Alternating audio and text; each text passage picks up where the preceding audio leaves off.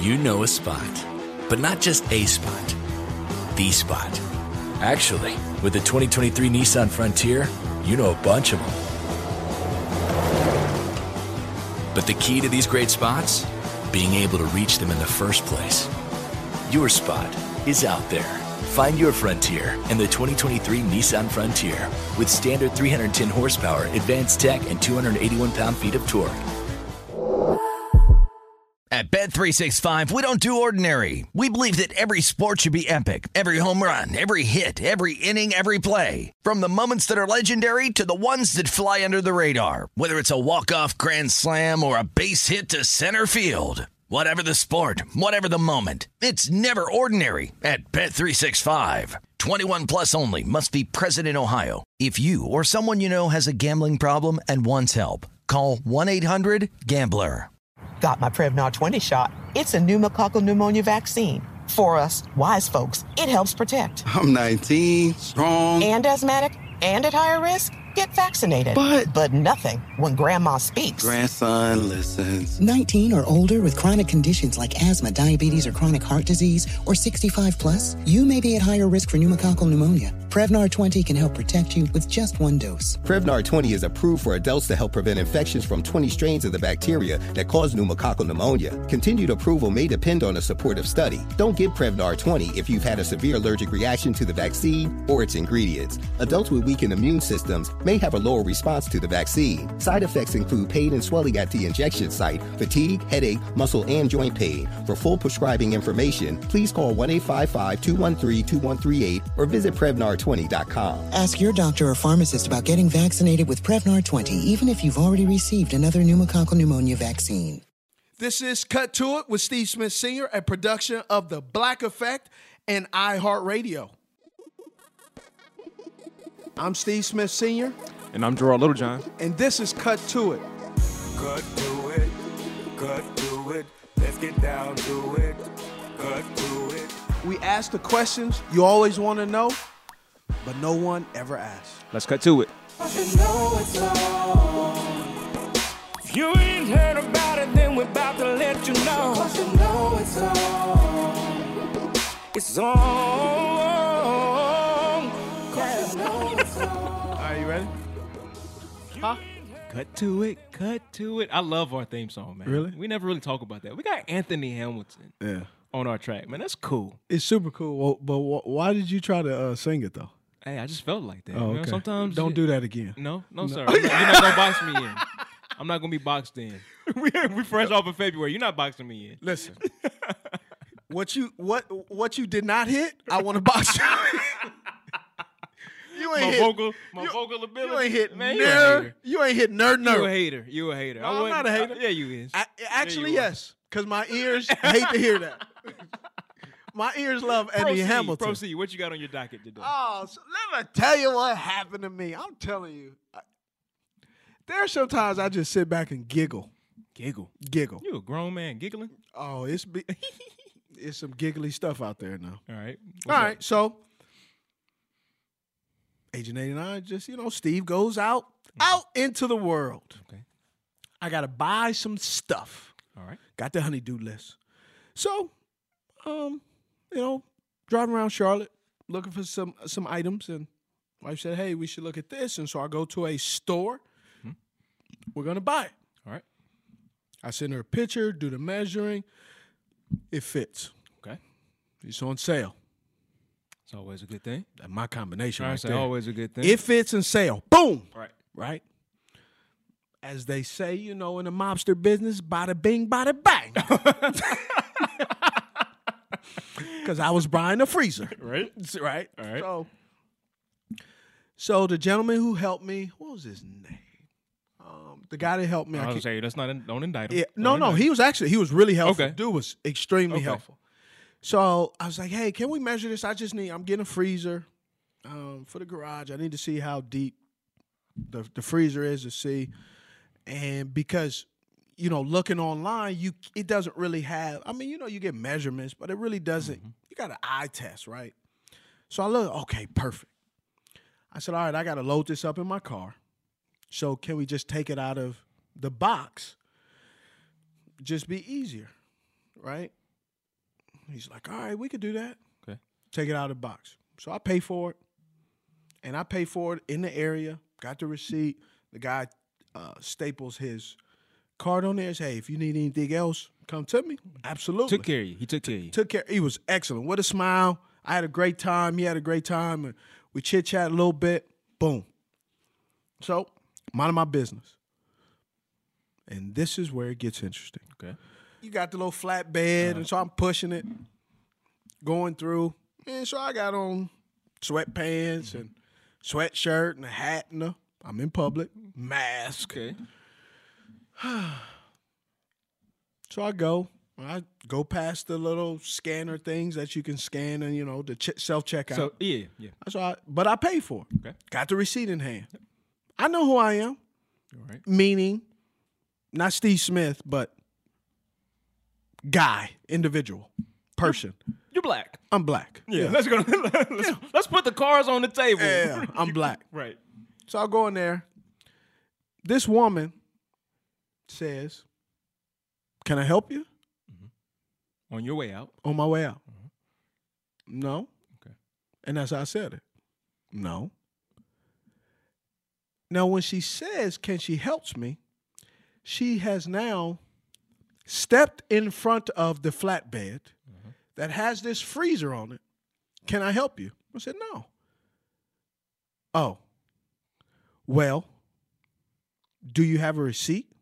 I said, I know where this is going. I said, yes. Well, you going to let me see it? I said, well, you didn't ask.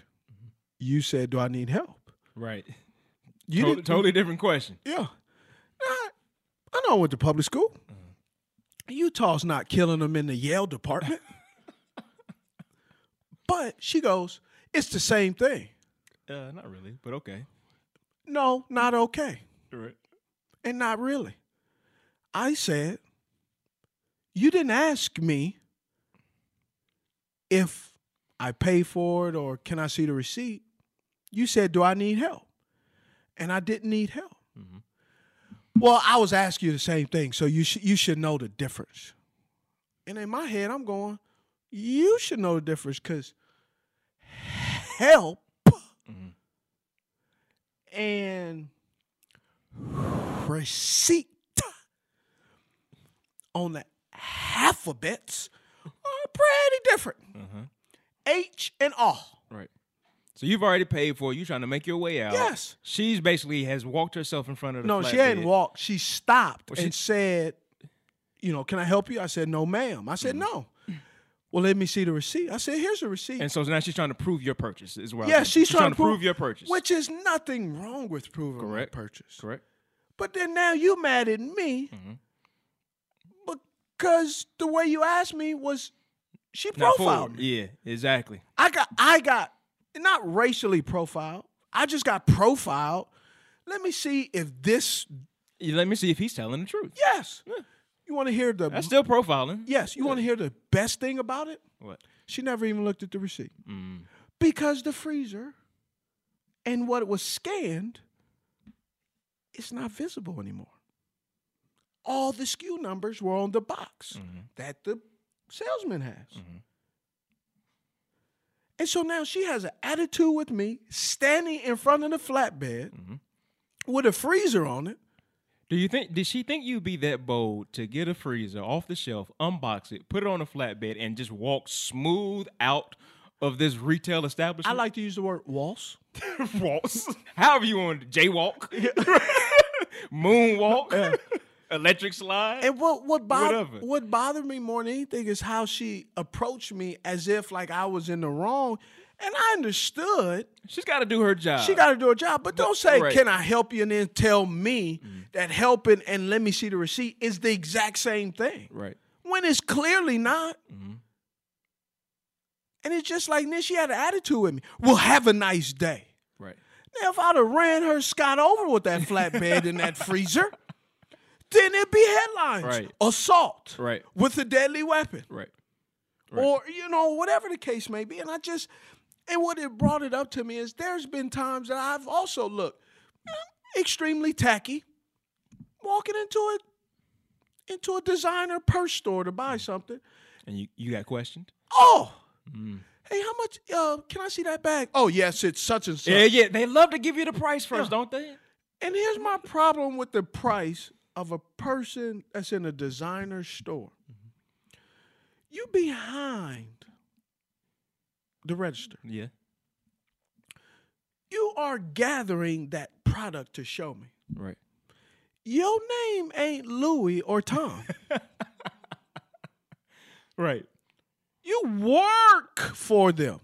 And I walked in here, right? Yes. So clearly I have some sort of, even if Maybe.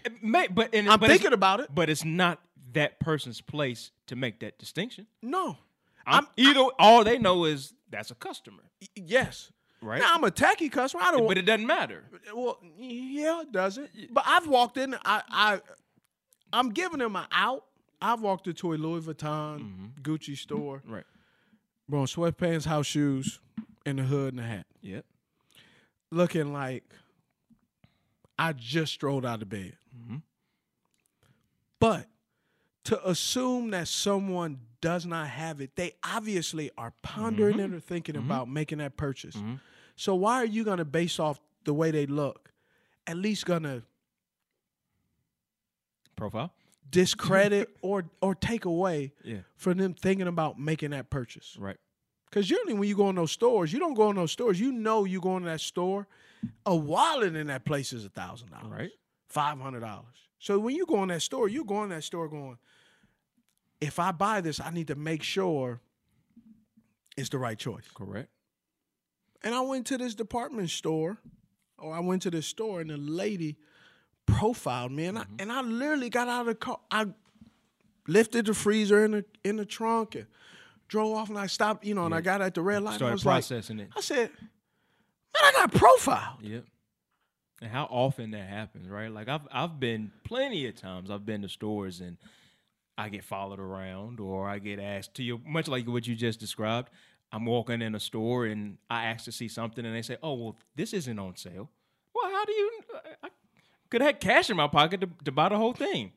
I've done that before, right? So to automatically say, "Well, as if the microaggression is, oh, well, you can't afford, you can't be able to afford this." It was more than anything is how she tried to flip it on me, as if me being a little bit apprehensive was in the wrong, and she was asking me all the right questions. Right. She wasn't asking me all the right questions. Right. Maybe I one day I'm gonna get dressed to go up in there, just like put on a full suit. Just see what happens then. Just put on a full suit. Can I help you? No, you cannot help me. I'm looking for the CPA department. That's how you combat it. Self-identify as something completely different. Self-identify. I identify as a person who's getting everything in here for free. That's how we combat profiling. That's what I'm gonna do. Right. I'm gonna walk around demanding discounts. I love it. You think it'll work? No, but go ahead. All right, who we got? Coming up on the Cut to It podcast, we've got Ronaldo Nehemiah, former world record holder in track and field and the hurdles, a wide receiver for the San Francisco 49ers in the 80s, and he's currently a sports agent for Athletics Managers. Ronaldo Nehemiah on the Cut to It podcast.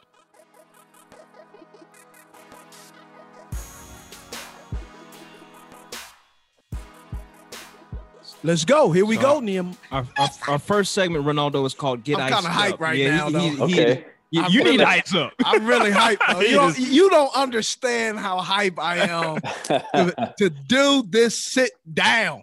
All right. So it's called Get Iced Up. It's our version of Icebreakers. So you know all about this. So I'm not going to wait any longer. Smitty, go ahead and give him the first question. All right. There are going to be questions. It is an open book test. It is about you. So if you fail, it is your fault. Okay? Yes, sir. Yes, sir. All right. What does success look like for you? So success to me, it means that, when I'm walking through the mall and someone whispers, that's Ronaldo Nehemiah, and the second thing they talk about is that I was a good guy or a humble guy, more so than what I did on the field to play. So that means that I feel that my mission was accomplished because I said earlier, if that's all you're talking about is what I did as an athlete, then I failed to actually let people know who I really was, because athletics is what I did. It wasn't who I was. I like that. I like that. If you knew today was your last day of your life, what would you spend it doing? I would spend it with my immediate family, my daughters, wife, as many of my immediate family as possible, my brother, my sister, everyone. I would be around everyone that I love and that loves me. I like that. All right, let's get to something a little bit less serious. What's in your fridge right now? It's stocked. I just got back from Whole Foods a couple hours ago, so it's lots of fruits and berries and salads and fresh wild-caught fish. Okay, hold on. I always want to ask this question. How do you know it's fresh caught wild-caught fish if it's in the grocery store? Yeah, Steve, I've been debating that with my wife since I met her. That's just packaging. Because, she's Miss Organic, and, I usually just buy stuff. And she's like, is it wild caught? And I'm like, what does that mean? Like, they can say that, but I didn't see them catch it. Yeah. It'd been in a refrigerator, freezer before I knew it. So I don't know. It just, we're buying labels, and, we're Clyde and sinker, no pun intended. We're just caught. So I go in there and everything, when I come home, my wife knows after this many years that it's organic, number one. And then she doesn't even have to ask me if it's wild caught, because I just look at her sideways like, yes, it is, because somebody caught it. Yeah. Somebody caught it. It didn't walk here. Hey, somebody fish though. They have like fish farms. Yeah, fresh farmed and all these other terms. Yeah, but it's literally just like our vegetables. They go up there and go, oh, I caught James. Yeah. He's wild caught. They be throwing in Ronaldo's refrigerator. Nice. Do you have any nicknames? Yes, I had one up until I became a Niner. My nickname was Skeets. What? And Skeets. Skeets. When I was a little kid, the skeet at a rifle range is when they say pull and the skeet. Yeah. And I crawled really fast, so that my real name is Skeetsy within the family. Oh. And then for years I was Ronaldo Skeets Nehemiah, and they called me Skeets because it was less formal than Ronaldo. And then I remember my first day signing with the Niners in '82, I decided I was old enough to be called Ronaldo and get rid of the kid name. And I've been Ronaldo ever since. So unless you're close to my age or a fan, you wouldn't even know Skeets. My wife didn't even know who Skeets was. We always get a nickname, don't we? Yeah, we do. I don't know why. Always. So as a kid, what was your favorite sports team in any sport? Wow, I grew up a Jet fan, Joe Namath. And then I was it's real weird, and I was a Met fan with Tommy Agee. It's kind of a weird combination. Usually you're not a Jet and a Met fan. You're a Met and a Giants fan or something. Yeah. But I was a Met and a Jet fan. Yeah. And I'm from New Jersey. So, okay, where are you from and a place you call your hometown? I'm from a little parochial town called Scotch Plains, New Jersey, which is probably 45 minutes south of Manhattan, New York. What? Tell me the landmark. Tell me something that you would identify with. Newark, Plainfield, New Jersey, Newark. Oh, Newark yeah. Is probably, I'm just below Newark, about 30 minutes south of Newark. All right. So growing up there, how did it shape your perspective on the world today? Because you've been through a lot. You've seen a lot. You've been through a lot. That place has started you. Yeah, it was interesting, Steve. I'm excited about that. I was the first black quarterback at my school. Wow. I was the first black homecoming king at my school. The town next to us was Clark, and over the weekends, our parents forbade us to go over there because there was a Ku Klux Klan activity over that way. And so, team sports kind of insulates you from a lot of that because true then and true today. As long as you're winning, they tolerate whatever you might look like. And so I guess I was privileged because I had an abundance of talent and was doing things that brought attention to my team. I didn't feel it within my school. We had probably about 1,300 people in the school and maybe about 250 plus people of color. But being the one of the star athletes in the school system, you know how that goes. I was insulated to some degree, but it was on the periphery. So I knew it was around, and here we are in 2020, and it's still around. So now, do you go back, to your hometown any? I let's see.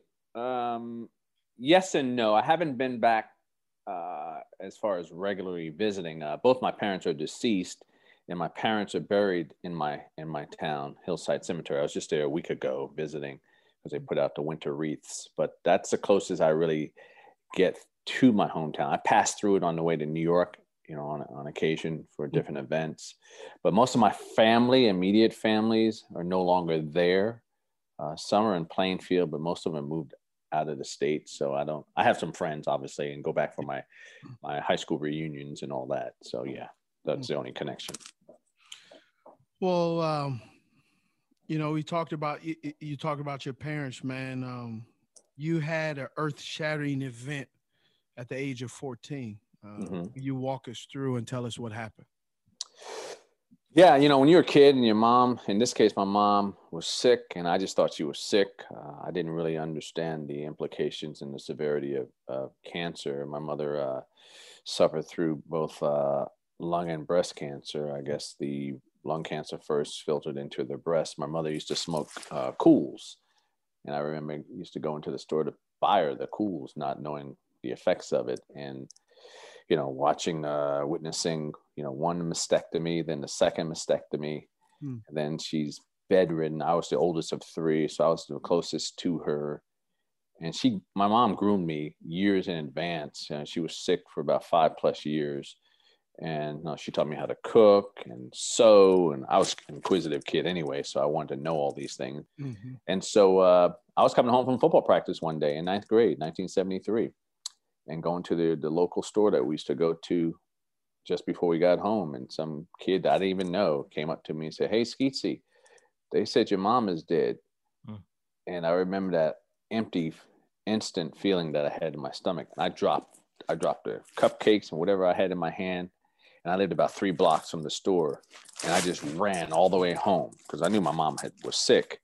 And I get there and I see all these different cars around our home. So I knew something is up. And then when I come in, I see family members. And then my father takes me to my room and tells me what happened and that my mother had passed. And my mom, those last 2 years, we had a live-in nurse because she wanted to be with her children, all the way to the end. And, as a youngster, 12, 13 years old, 14 years old, you still thinking that, mom is going to be there. You don't understand death at that point. And so that was my first time experiencing it. And as the oldest, I think I kind of was numb to the pain of the loss. And, I, for years, used to tell my friends when I see them speaking back to their mom, say, "Hey, man, you need to cherish your mom because you don't ever want to feel the loss of a mom." And, so I had to grow up very quickly at 14. My father was working, and then I was like a surrogate mom to my brother, who was 1.5 years younger, and my sister, who was 5 years younger. And it was tough. It was tough. And I grew up fast. I mean, I had to be really mature. My teen years at that point, all the way to college, I kind of skipped by them as far as being a teenager. I was a young adult, through circumstances. We have to take a break. And more than anything, we got to pay some bills. Need that check. I love Cut to It, and I love it even more when you download us and subscribe. And you can follow us on social media too, Smitty. Where at? That's at Cut to It on Instagram. What about Twitter? At Cut to It. Facebook? Cut to It featuring Steve Smith Sr. What about online? And you can follow us at cuttoitpodcast.com, where you can buy merch and you can subscribe to us wherever you listen to podcasts. I got all my I got all my questions answered. That's what I'm here for, brother. Cuttoitpodcast.com. If you're looking for the most epic place on earth, let's start at the base of a massive waterfall. Then trek through the thick jungle. Then climb to the peak of a snowy mountaintop. Then once you get there, keep going. Because with intelligent 4x4 and 7 drive modes and a Nissan Pathfinder, the search is the real adventure. Available feature. Intelligent 4x4 cannot prevent collisions or provide enhanced traction in all conditions. Always monitor traffic and weather conditions.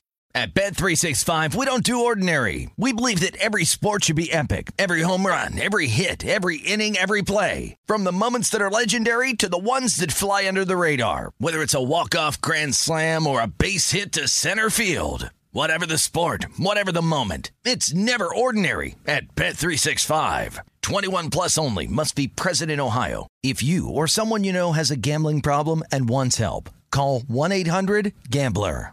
Got my Prevnar 20 shot. It's a pneumococcal pneumonia vaccine. For us, wise folks, it helps protect. I'm 19, strong. And asthmatic and at higher risk? Get vaccinated. But nothing when grandma speaks. Grandson listens. 19 or older with chronic conditions like asthma, diabetes, or chronic heart disease, or 65 plus, you may be at higher risk for pneumococcal pneumonia. Prevnar 20 can help protect you with just one dose. Prevnar 20 is approved for adults to help prevent infections from 20 strains of the bacteria that cause pneumococcal pneumonia. Continued approval may depend on a supportive study. Don't get Prevnar 20 if you've had a severe allergic reaction to the vaccine or its ingredients. Adults with weakened immune systems may have a lower response to the vaccine. Side effects include pain and swelling at the injection site, fatigue, headache, muscle, and joint pain. For full prescribing information, please call 1-855-213-2138 or visit Prevnar20.com. Ask your doctor or pharmacist about getting vaccinated with Prevnar 20, even if you've already received another pneumococcal pneumonia vaccine.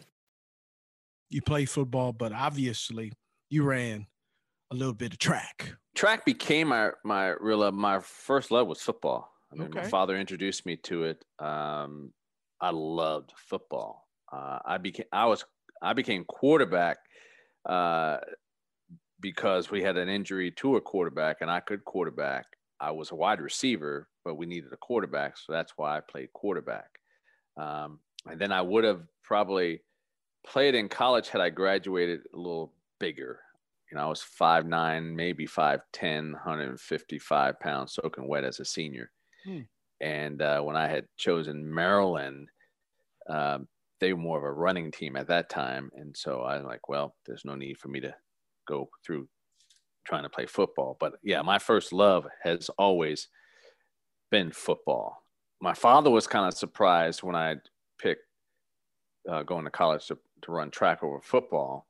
But then as I started, ascending through the ranks, internationally and globally, my father and the rest of my family all of a sudden learned the sport of track. Hold on now. You glossed over a word. Globally, internationally. Yes, 18 years of age. Break that down, because we usually talk about internationally, globally. Steph, Michael, LeBron, Ronaldo. Yeah, when you're traveling, when I'm looking Germany and all these different places, as a kid, as a teenager, you can't speak the language. The food is horrible. They have machine guns. Communist countries, they have machine guns. Poland, where you can't go out of your hotel without a passport. And back in the day, though, it's very ominous. And I'm sitting up there going, "What? I don't even understand these people. I don't know what they're saying. I don't know what their food is. I really just want to go home."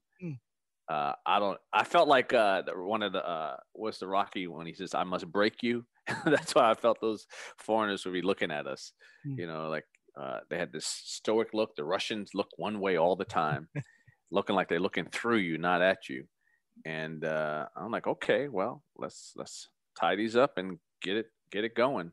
But and it was tough being away from home, time change, understanding commands in their language. You have to practice hearing. Only thing I knew was 2 commands, whatever it was. The second one was set, and I knew there was a gun on the third one, so I didn't really care what they said. I watched everybody get in the blocks, and then I knew the next one was set, and then I was waiting for the gun. And yeah. So you had to. So at these track meets in different countries, you had to learn the different commands in those different languages. Every country you went to, yes, you did. Wow. And you go to someone, and they say, "Okay, it's going to be this command," and I'm like, I don't even know what are they saying? And so, well, his first one is always on your marks. So I said, okay, so I can watch everybody getting the marks. And then once we're in our marks and you settle down, I know the next one has to be set. So I hope, I hope. And I'd raise up, and then I just wait for the gun. A couple of times I got tricked a little bit because they would be saying, stand up, and I'm taking off. I'm like, okay. So that meant somebody wasn't ready or somebody was moving. So they're telling us to stand up so we can do it again. But I got it down after probably about 3 races or so. But it was always in a different language. So I never really tried to learn the language. They tell us in the pre-race meeting the night before. But I was like, okay, I just listened to the cadence. Okay. So you're running track at Maryland. When did it become international? Yeah, when did it become international for you? Take us through that process. Because and the reason I say there's a lot of people who just don't know how big track and field is. Yeah, it's global. And how much of a star you are. Yeah, when you're in front of 50,000 plus in Europe, and I was like, whoa. I mean, I was, putting it bluntly, I was a rock star in Europe and unknown in my own country. I was 18-year-old. I ran against the Russian USA meet, and my first time. Even in high school, the international prep meet in Champaign, not Champaign, but it was in Chicago, and people from all around the world, Australia, everywhere. And that was my first taste of running international competition, even though it was on U.S. soil. And then when I ran the U.S. versus USSR meet against the Russians, I was just going into my freshman year, into my senior year in high school. How does track? You played for the San Francisco 49ers. Mm-hmm. You've lived a lot of life. Mm-hmm. When you go back and think about what you were doing at 18, representing your country, That's crazy. And then you see what college kids are doing in basketball and football. Mm-hmm.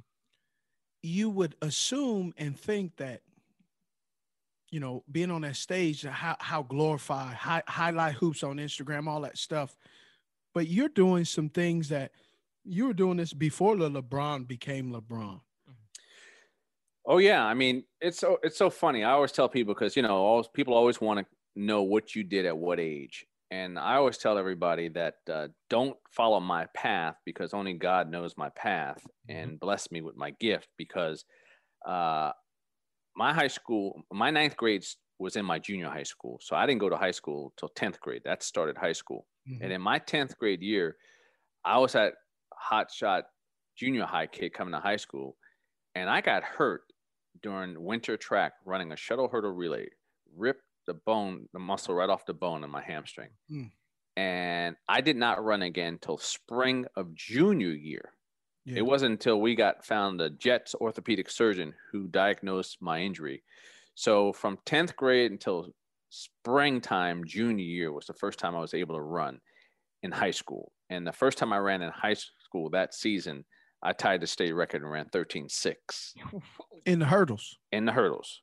And then my second year running in high school, which is my senior year. High hurdles? High hurdles. I broke the national record and ran 12.9. How tall were you? Coming off of a major hamstring injury. Yeah. I was 5'9". Okay. But I did gymnastics and all that. I mean, we did cross training before it was officially acknowledged as cross training. Mm-hmm. We did all these different sports. So gymnastics giving me core strength and flexibility. Mm-hmm. I could do a Russian split. I had a 35-inch inseam, 34.5-inch inseam. So I was long-legged, short torso, and so that was ideal for the hurdles. And so I had a year and a half in high school, and in a year and a half I ran 13.6 and 12.9. So I broke the national record, broke all these records. And so when I tell people, don't use my chronology because it doesn't make sense. Check this out. I ran 15.3 in 9th grade, galloping 3-step hurdles. Then I got hurt, and then I ran 13.6 and 12.9. So I always tell people that's God intervening in my life, saying, and knowing how badly I wanted it. And then my greatest gift, guys, and I tell people this all the time, I had this uncanny ability to take words and put them into imagery. So my coaches were always older than me, and they couldn't do what they were asking me to do because they were older and they weren't the athlete that I was. But I could take the words and turn them into visual images, meditate on those in my head, and either right then within 5 minutes or the next day, replicate what they said exactly. And I can make these adjustments. And they used to tell me all the time, I don't know how you can do this, but I said, your words are images to me. I see it. But I loved hurdling. I came alive with hurdling. I could sprint, but hurdling was, it was a rush that I couldn't explain. Going over something, being in balance for a few hundredths of a second and still coming back down on the other side and continuing to run and pull away from people. That was, man. How did you get into hurdling? Is it something that a coach suggested to you? Is it something that you just saw and emulated and wanted to be a part of? We had a split rail fence around our home. We lived on a corner. And I was always running and jumping over the fence, running from my friends, my brothers, and everybody. And then one day in 1975, I had the TV on, and Rod Milburn was running over the hurdles. And it was the first time I saw something that was similar to what I was doing. And it was called the hurdles. And I was like, oh, my God, they actually have an event like this. I can do this. And I was just engrossed in it and watched this brother just do his thing. And I said, that's what I'm going to do. And then in ninth grade, everybody was afraid to hurdle. And I was the only one that stood up and said, I'll try it, because I had done it all the time. So it wasn't something that was foreign to me. I didn't know how to do it in an actual track environment, but I knew I ran and jumped all the time. So I said, I'll try that. It looks like what I do at home. Please tell me and describe for us the difference between football speed and world-class speed, because you hear Tyreek Hill, he's world-class speed. He was going 21 miles per hour.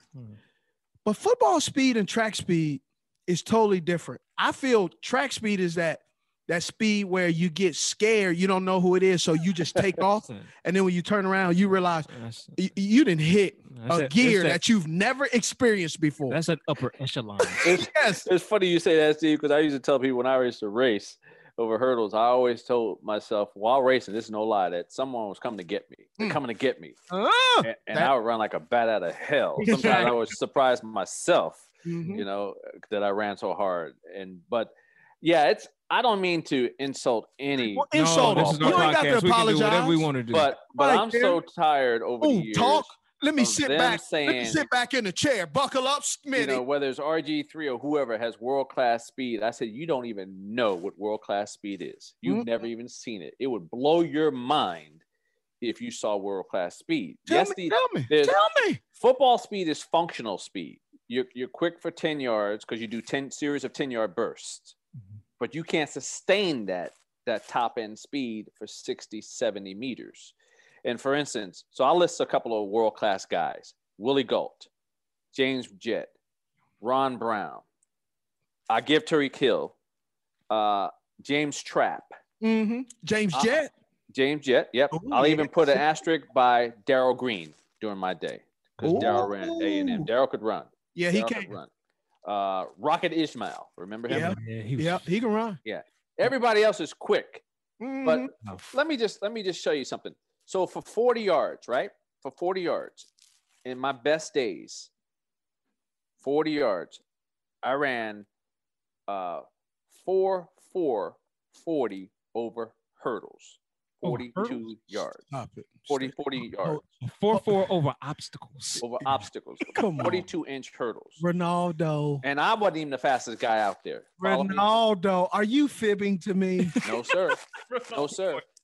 No, sir. Ronaldo. 4.4 over a So you telling me over 40 inch. Hold on. By the way, are you telling me that these dudes that go to combines, these young punks, these young whippersnappers, young whippersnappers, young bloods, right, yes, right, in shorts, spandex, and a t-shirt and some cleats, those guys are running, flying down there, and you telling me you were gallivanting? Yes, sir. Ask Willie Gull. Willie Gull will vouch for it.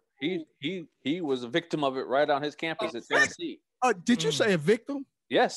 Sound like you put that smoke dog on. Yes. Oh, you sure did. Hey, remember 2 years ago at the Super Bowl? Yes. When Bolt ran. Usain Bolt ran a 40, right? Basically in his street clothes with some flats on, and he ran 4.2. Some flippity flops. Yeah, he just standing there with jeans on. That was easy work. Some and he ran 4.2. Some Jesus sandals on. You know, Christian Coleman. These guys can run 3.8, bro. 3.8? Yeah, 3.8. They can fly. So when I tell people, if you want to really see world-class speed, come to a track meet and watch these brothers and sisters coming by you. They're picking them up and putting them down. And the difference is that track guys know how to run. Football guys look like they're running fast because they got so much energy going all over the place. So much force. So much force. Wasted movement. Wasted. I remember, this is no lie. Joe Montana. I'm not saying nothing you saying is a lie. I just like it. Joe Montana and Bill Walsh had me run 5 to 6 yards farther on most every route because Joe said it always looked like I wasn't running. And when he threw the ball, I was gone. And I said, that's because I know how to run. Ooh. And when you know how to run, it's effortless. He was used to seeing all that arm motion and herky-jerky stuff. Yes. And he just thought you were running fast. And he said, Skeeter, they call me Skeeter. He goes, man, it looked like you just striding. And I throw the ball, and it's like 4 yards behind you. And I go, you got to throw it sooner, man. You can't wait till I get past somebody. I'm going to get past them. If you wait, you can't reach me. You were outrunning Joe Montana's pass. Oh, yeah. So my 10 to 12 yard outs had to be 14 to 15. Oh, look at you. My 18 to 20 yard digs had to be 24 yards. Hey, Cadillac, are you Cadillac turning it though? Body turn. Hey, because when you get going, I ran a little track. When you get going, it's gone. You can't stop. Can't come up out of that. You can't be pitter pattering, Mr. Drummer Boy. Yeah, you got a Cadillac turn. Yeah, you do because they called me Noodles because I remember my first year. I'd be running so fast, I'd like blow a tire out and fall. You know, in football, you got to have a wider base, right? And I was like, bruh, we don't run like that. We don't run wide leg. We run vertically. And he says, yeah, but you can't turn like that because you're running too fast. You're that skateboard, hit that rock. So I had to learn how to run wider to be able to, to control that speed because if I used my speed, it was too much. I just couldn't. I don't care how good I was. You can't come out of your break. You can't come out of your break. You can't come out of your break, and then that's how the corner. He closes on you. Snips out, yeah. Snips out what it is. But because you have to, and when you're running that fast, you have to have wasted movement. Yes. To be able to slow down, because if you don't slow down and don't have that wasted movement, you know who. That's right. Makes you slow down. It's 3 syllables. ACL will make you slow down. That's right. You'll tear it up. Blow that tire? Blow that tire. Shit, they take you out the game. Yeah. On a cart. You can't put that kind of force on a cut. It's gone. You'll leave it right on the ground. So I had to slow down so much before I could ever do that, which was frustrating because I was so used to just taking off. And he goes, you got too much power. You can't do that. You blow out everything. I think it's about that time. Just take a little breather. Cut to it. Let's get down to it. Hey, Gerard, where did you get that T-shirt? You mean this thing? Oh, yes. I got it from cuttoitpodcast.com where we have exclusive merchandise. Shout out to our guys at 704 Shop. But yeah, you can go on, buy you a T-shirt, subscribe to us wherever you listen to podcasts. If you're looking for the most epic place on earth, let's start at the base of a massive waterfall. Then trek through the thick jungle. Then climb to the peak of a snowy mountaintop. Then once you get there, keep going. Because with intelligent 4x4 and 7 drive modes and a Nissan Pathfinder, the search is the real adventure. Available feature. Intelligent 4x4 cannot prevent collisions or provide enhanced traction in all conditions. Always monitor traffic and weather conditions. At Bet365, we don't do ordinary. We believe that every sport should be epic. Every home run, every hit, every inning, every play. From the moments that are legendary to the ones that fly under the radar. See for yourself when you sign up today and get $150 in bonus bets when you bet just $5. Whatever the sport, whatever the moment, it's never ordinary at Bet365. 21 plus only. Must be present in Ohio. If you or someone you know has a gambling problem and wants help, call 1-800-GAMBLER. Terms and conditions apply. Got my Prevnar 20 shot. It's a pneumococcal pneumonia vaccine. For us, wise folks, it helps protect. I'm 19, strong. And asthmatic, and at higher risk. Get vaccinated. But nothing when grandma speaks. Grandson listens. 19 or older with chronic conditions like asthma, diabetes, or chronic heart disease, or 65 plus, you may be at higher risk for pneumococcal pneumonia. Prevnar 20 can help protect you with just one dose. Prevnar 20 is approved for adults to help prevent infections from 20 strains of the bacteria that cause pneumococcal pneumonia. Continued approval may depend on a supportive study. Don't give Prevnar 20 if you've had a severe allergic reaction to the vaccine or its ingredients. Adults with weakened immune systems may have a lower response to the vaccine. Side effects include pain and swelling at the injection site, fatigue, headache, muscle, and joint pain. For full prescribing information, please call 1-855-213-2138 or visit Prevnar20.com. Ask your doctor or pharmacist about getting vaccinated with Prevnar 20, even if you've already received another pneumococcal pneumonia vaccine. Many athletes missed the opportunity to participate in Olympics this year, you've seen. Mm-hmm. You had the opportunity in 1980 Olympics in Moscow. You missed it. Take us through that process, and then I'll follow up after that, because I think it's extremely interesting. The Olympics are only every 4 years, and now discovering there are 18 to 21 or something events, opportunities for track and field that I didn't know about. Mm-hmm. So I was just kind of thinking that I being ignorant, which is lack of knowledge, mm-hmm. didn't know that they had the opportunity other than what I've seen on the Diamond Club, watching that on television. I didn't really know that there was so many more opportunities, and no matter what level it is, to run track. I assume that they just practice every 4 years. Yeah. Right? They just practice it for this whole time. Yeah. No. So first of all, I don't know if you knew this, track and field has been professional since 1983. It's been the worst, best known secret in the world. I remember before I came to the Niners, I was at the Superstars, and Dwight Clark was there. There was the year of the catch, and Chris Collinsworth was there. They're the ones who had a conversation with me about playing football. And I remember Chris Collinsworth said to me, "Man, you seem like a bright guy. You got a lot of talent. Why are you wasting your time running track? You're not making any money." So I said, arrogantly, "Chris, how much money do you make playing football?" He was making $60,000 a year. And I said, "I make more than you." And he goes, "What?" I go, "I make more than you." My Puma contract was $125K back then.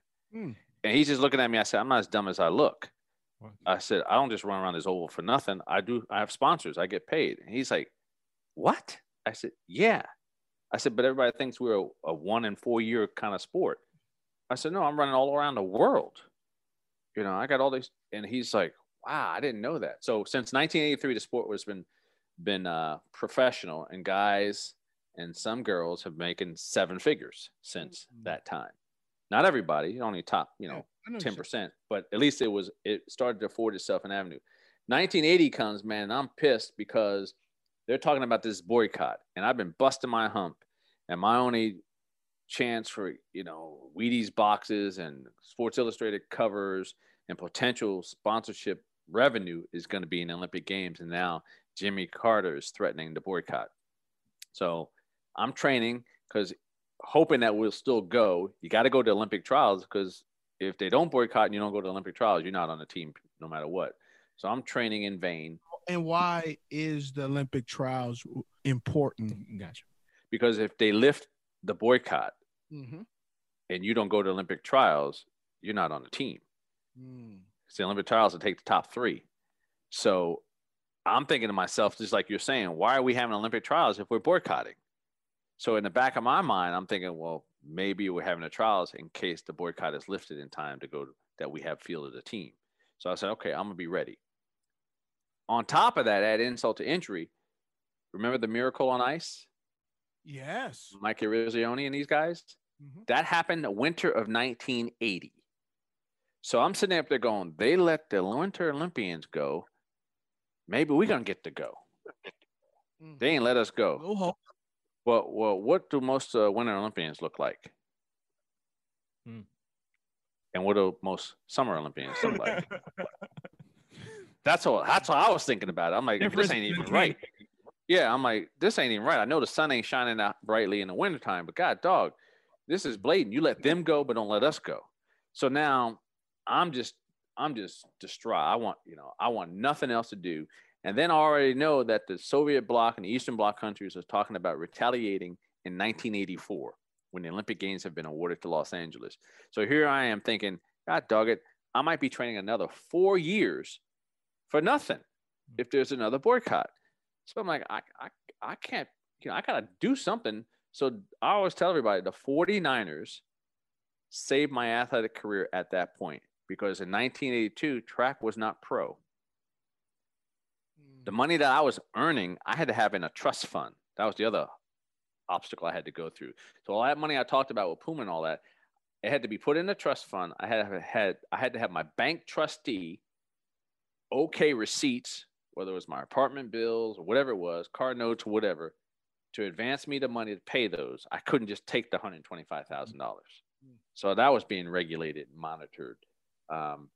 And so when the Niners came about, and then Bill Walsh being a fan, track fan, knowing that if I sign a pro football contract based on the rules, they're going to ban me from track. So Bill Walsh did me a favor by guaranteeing me my entire contract. That way he said, and he said it bluntly, he says, listen, I want you to do well, but if in case it doesn't work out here, you'll have some time to get on your feet and find a job. And so I appreciated him respecting what I was giving up to play the game in case it didn't work out. And so he guaranteed my entire contract.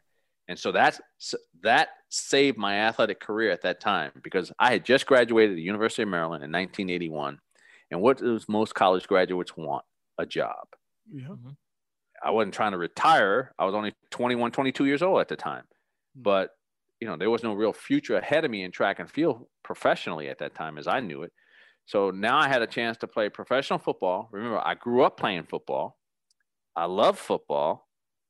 I said, okay, I can still be an athlete now and still, do what I want to do. And so the minute I signed, they banned me from track and field. And those assholes within a year decided to make the sport pro. And then they blocked me out and I had to go to court for 4 years fighting them in court to get my reinstatement. So, that was the delay in you getting back into your career. It wasn't necessarily the football. It was the fact that they blocked you from participating. Yeah, because I trained every off season. I was ready to go back in, the summer of 82, like in the off season, I was going to run if I could. But I couldn't because I was banned at that time. So it was in 1986 when at that time, the IAAF, International Athletic Association, came to me and said, if you drop your lawsuit, we'll let you back in. And I was like, it's that simple? It's going to cost me several $100,000s all this time. And all you want me to do is drop the lawsuit. Well, they wanted me to drop it because now it was costing them money. And the money I was making from the Niners was helping me fund the lawsuit. So you played with the Niners, then you returned back to track. How was that transition in terms of preparing your body, taking a different type of wear and tear on your body? How was that transition going back to track? It wasn't a good transition because I had to gain 22 pounds to play with the Niners. Remember, Steve knows this, the Niners were a possession passing team when I was with them. So everything was 10 and 12 yards. I was the experiment as far as the long ball. And I came into the Niners, I weighed 169 pounds, soaking wet. And Bill Walsh said, you can't play less than 185 pounds. I'm like, what? So I had to get out of shape to gain that weight. Because, Steve, 20, 25 pounds in pads and camp and all that, you're not going to keep any weight on. No. So I had to be with a nutritionist weekly, looking at my weight, my diet, eating all this crap. And, I got up to 185 to 194, but I lost a lot of my innate quickness. Most people didn't see it, but I knew it. And yeah, it reshaped my body. And in my first race back in 1986 in Viareggio, Italy, I ruptured my Achilles tendon because I had too much weight running, all that force in the back of the heel. And like the 6 or 7 hurdle. Now I won the race. Believe this, I ran 13:48, and I won the race. I limped across the line, and I didn't run again. That was it, one and done. And I had all this money, $20,000+ a race, waiting for me, and I couldn't collect past one race. I was sick. When you were running, it was still considered a very isolated sport for the individual runner. How did you cope with performing good and bad, and then only really having to go back to your room and it was just you? Like, how did you process that alone time, the disappointment, such an individualized sport. The highs and lows? Like, I guess, how was your mental health in the performance, good or bad, of each event? Right. Being across the world by yourself, from your family, from your wife, from your friends, from, it's just you. Right. So this made me chuckle now. I got ready to say that. I'm going to say it anyway. The line, I don't mean to brag, I don't mean to boast. I didn't lose that much, that often, maybe 3-4 times total. So, but my training at home, I trained to break world records. So I was breaking world records in practice, and I did it enough times that I was trained and conditioned. I was like a robot, I guess, trained and conditioned, and all I had to do was run practice, and I was okay. Meaning that if I could run 13 flat or better in practice, and at that time no one in the world could run that but me, then ain't too many people going to be at the finish line at that time but me. So short of me making a mistake, the closest they would be to me, probably the first 3 hurdles, 4 hurdles, and then I would start to separate myself. The times that I did lose, it wasn't so much that someone was better than me. It's that I was cocky enough that I wasn't training, and I was doing a Dwayne Haskins back in that day, relatively speaking, not clubs, hooking up with the college girls, and having fun and just thinking I'm okay. And then I get there and some, Greg Foster is on his A game, and then I make a mistake, and then Greg, beats me off the last 2 hurdles. So what I would do when I did lose, it wasn't a very comfortable time. I wasn't fun to be around. I wasn't out at the club that night. I wasn't hanging out with the guys. I would be pissed. I mean, pissed. I took it personally, and I couldn't wait to get back on the track to correct the error. So I get on the phone. I call my coach because, we didn't bring coaches over. They sent us on our way, and you had to do it yourself. And I called my coach and I talked to him. And one of the things that I was trained to do was I had to be aware of what I was doing over every hurdle, because my coach would always ask me when a mistake happened, where did it happen? And if I was not in touch with what I was doing, he always said that then you can't make a correction at some point in the race if you're oblivious to what you're doing. Yes, you got to run fast, but you got to be aware of what's happening so that you can make the adjustment when it happens, So, or I'd run a race and my coach would see it and he goes, so tell me what happened over number 3 or number 5. And I better know what happened. Otherwise he's going to say, you don't even know what you're doing. You're just out there running. You have to have complete control of the race. You make a mistake over the 2nd hurdle. When can you correct it? The 4th hurdle. Why? 3rd hurdle's too fast. It's a second or less. We can't respond that quickly. You can only respond by the 2 hurdles later. So we learn how to make those adjustments so that, because most people, if they make a mistake, they try to make an adjustment right now, and then they make another mistake. So we learn, okay, that was a mistake. Okay, you get to the hurdle, now correct it. So he wanted me conscious and cognizant of what I was doing at all times. So I go back, I get on the phone to him, and I could tell him exactly what happened. If it was on ABC Wild World of Sports, he'd wait till it came on that weekend and he'd match it up to what I was saying. And then, we try to make that correction. But most of the time, Steve, it was because of my own arrogance. I just thought I could just show up and these guys are going to fold like a tent. And then every now and then some guy would run pretty well, and then I'd make an untimely mistake. Wasn't that they could beat me, but they beat me on that day. Ronaldo, the last segment we have is called the Deep Three, and it's 3 questions to go beyond who you were as a track star, beyond who you were on the track, or even on the football field. So, Smitty, go ahead and give him the first question of the Deep Three. With all the wonderful things that you've been able to do, travel all around the world, now being an agent to some of the world's best track athletes, men and women, having a wonderful wife and your girls, one of them being a surgeon. Are there any regrets that you have when you look back on your life? Yes, in all honesty. I have one regret, is that I never had a chance to really see what my full potential could have been in the hurdle race. And I only say that because I'm reminded constantly of, with the world record today being broken, and before all the advanced technology, the lighter hurdles, the faster tracks that I didn't have to run on. Had things been different, the world could have gotten to see what I really could have done in that hurdle race, because I ran 12:93, as a 22-year-old. The world never saw me in my prime.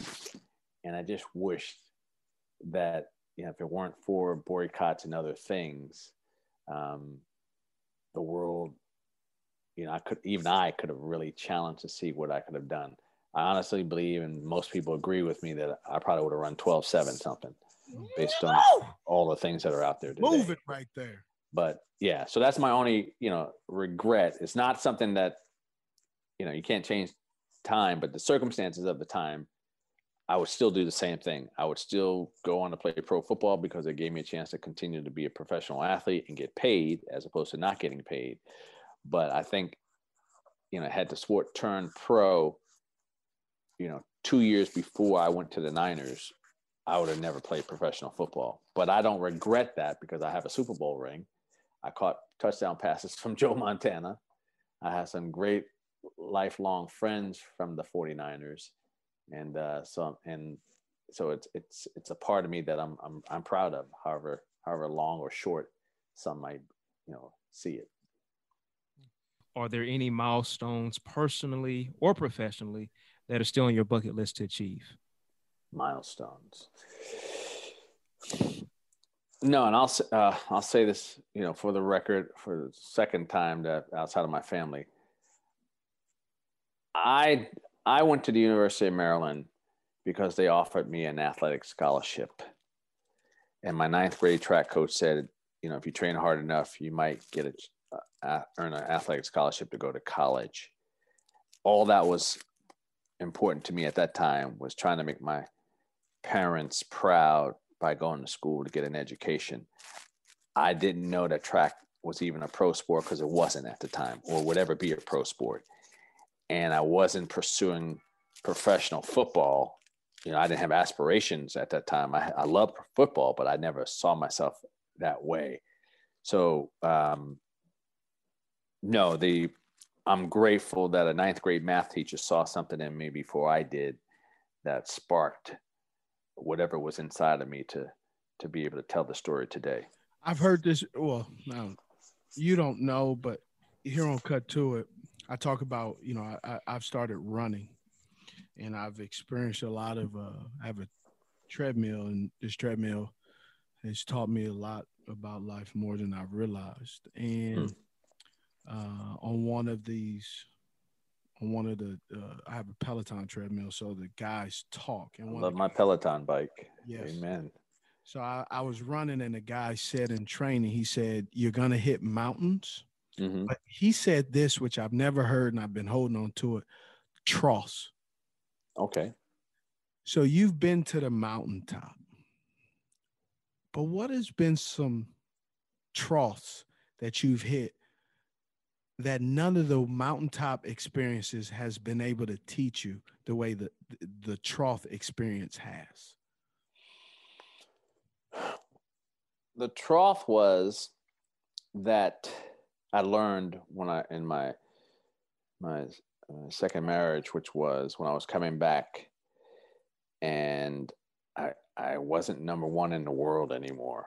You know, I got up to number 2, but I wasn't number 1. And one of my greatest fears / insecurities was, would people still like me if I wasn't winning? And I remember my wife said, I will still love you. And so that took away that trough that you're speaking of, where it took away everything. It was those simple things that, from the mouth of someone who really didn't even know the professional athletic world, all that mattered to her is that, you know, she would still love me. And I wasn't going to die if I didn't win a race, and I would still be loved. And I held on to that, you know, because that meant more to me than anything at that particular time. You know, not getting ahead of myself, thinking I was, you know, the great Ronaldo Nehemiah, world record holder. It didn't matter at that point. It meant that when I came home, my peace of mind was that I was in a loving environment. And that's all that ever mattered to me. Because, Steve, I never had to watch TV or even read papers about what I did, because I lived it. And so when people were talking about, did you see this? Did you see that? I'd say no. And they go, you didn't see what they wrote? It was a great article. And I said, it could never get better than being there when it happened. And they're like, what? I said, I lived every second of it. I was in it. And so when the race was over and the euphoria died down, I wanted to get back to normal as quickly as possible. As much as I understood my feats were garnering attention, I was most comfortable with regular folk. My friends, I have friends that are, you know, former professional athletes, but my key nucleus of friends are just regular folk, regular job people, you know, because they kept me grounded. They weren't me.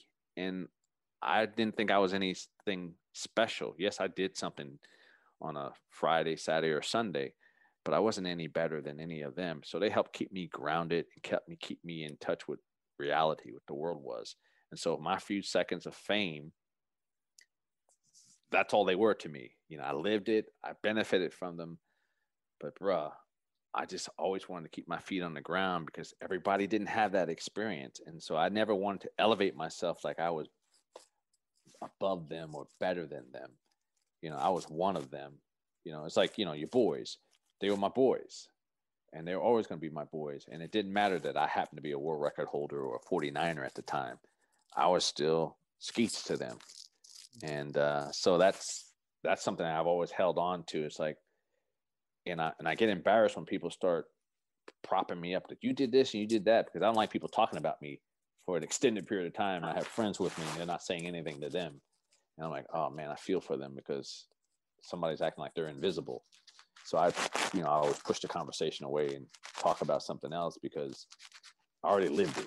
You know, I don't need the extra attention anymore. I'm thankful for what I did.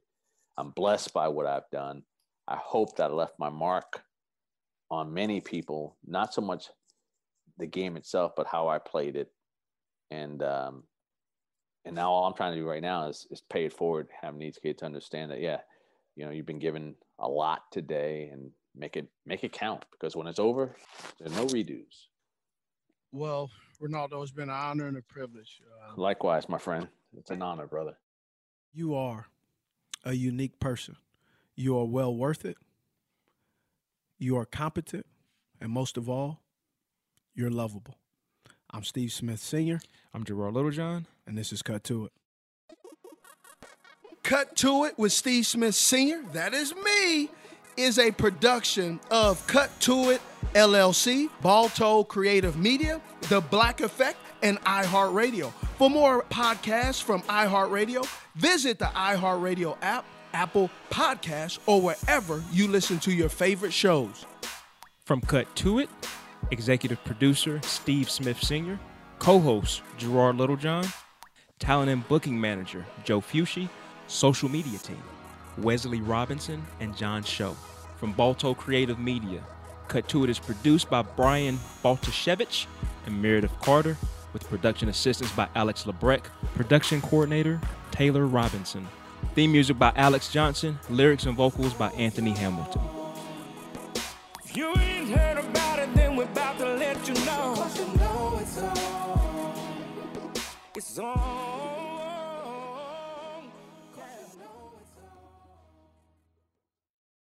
Got my Prevnar 20 shot. It's a pneumococcal pneumonia vaccine. For us, wise folks, it helps protect. I'm 19, strong. And asthmatic, and at higher risk? Get vaccinated. But nothing when grandma speaks. Grandson listens. 19 or older with chronic conditions like asthma, diabetes, or chronic heart disease, or 65 plus, you may be at higher risk for pneumococcal pneumonia. Prevnar 20 can help protect you with just one dose. Prevnar 20 is approved for adults to help prevent infections from 20 strains of the bacteria that cause pneumococcal pneumonia. Continued approval may depend on a supportive study. Don't give Prevnar 20 if you've had a severe allergic reaction to the vaccine or its ingredients. Adults with weakened immune systems may have a lower response to the vaccine. Side effects include pain and swelling at the injection site, fatigue, headache, muscle, and joint pain. For full prescribing information, please call 1-855-213-2138 or visit Prevnar20.com. Ask your doctor or pharmacist about getting vaccinated with Prevnar 20, even if you've already received another pneumococcal pneumonia vaccine.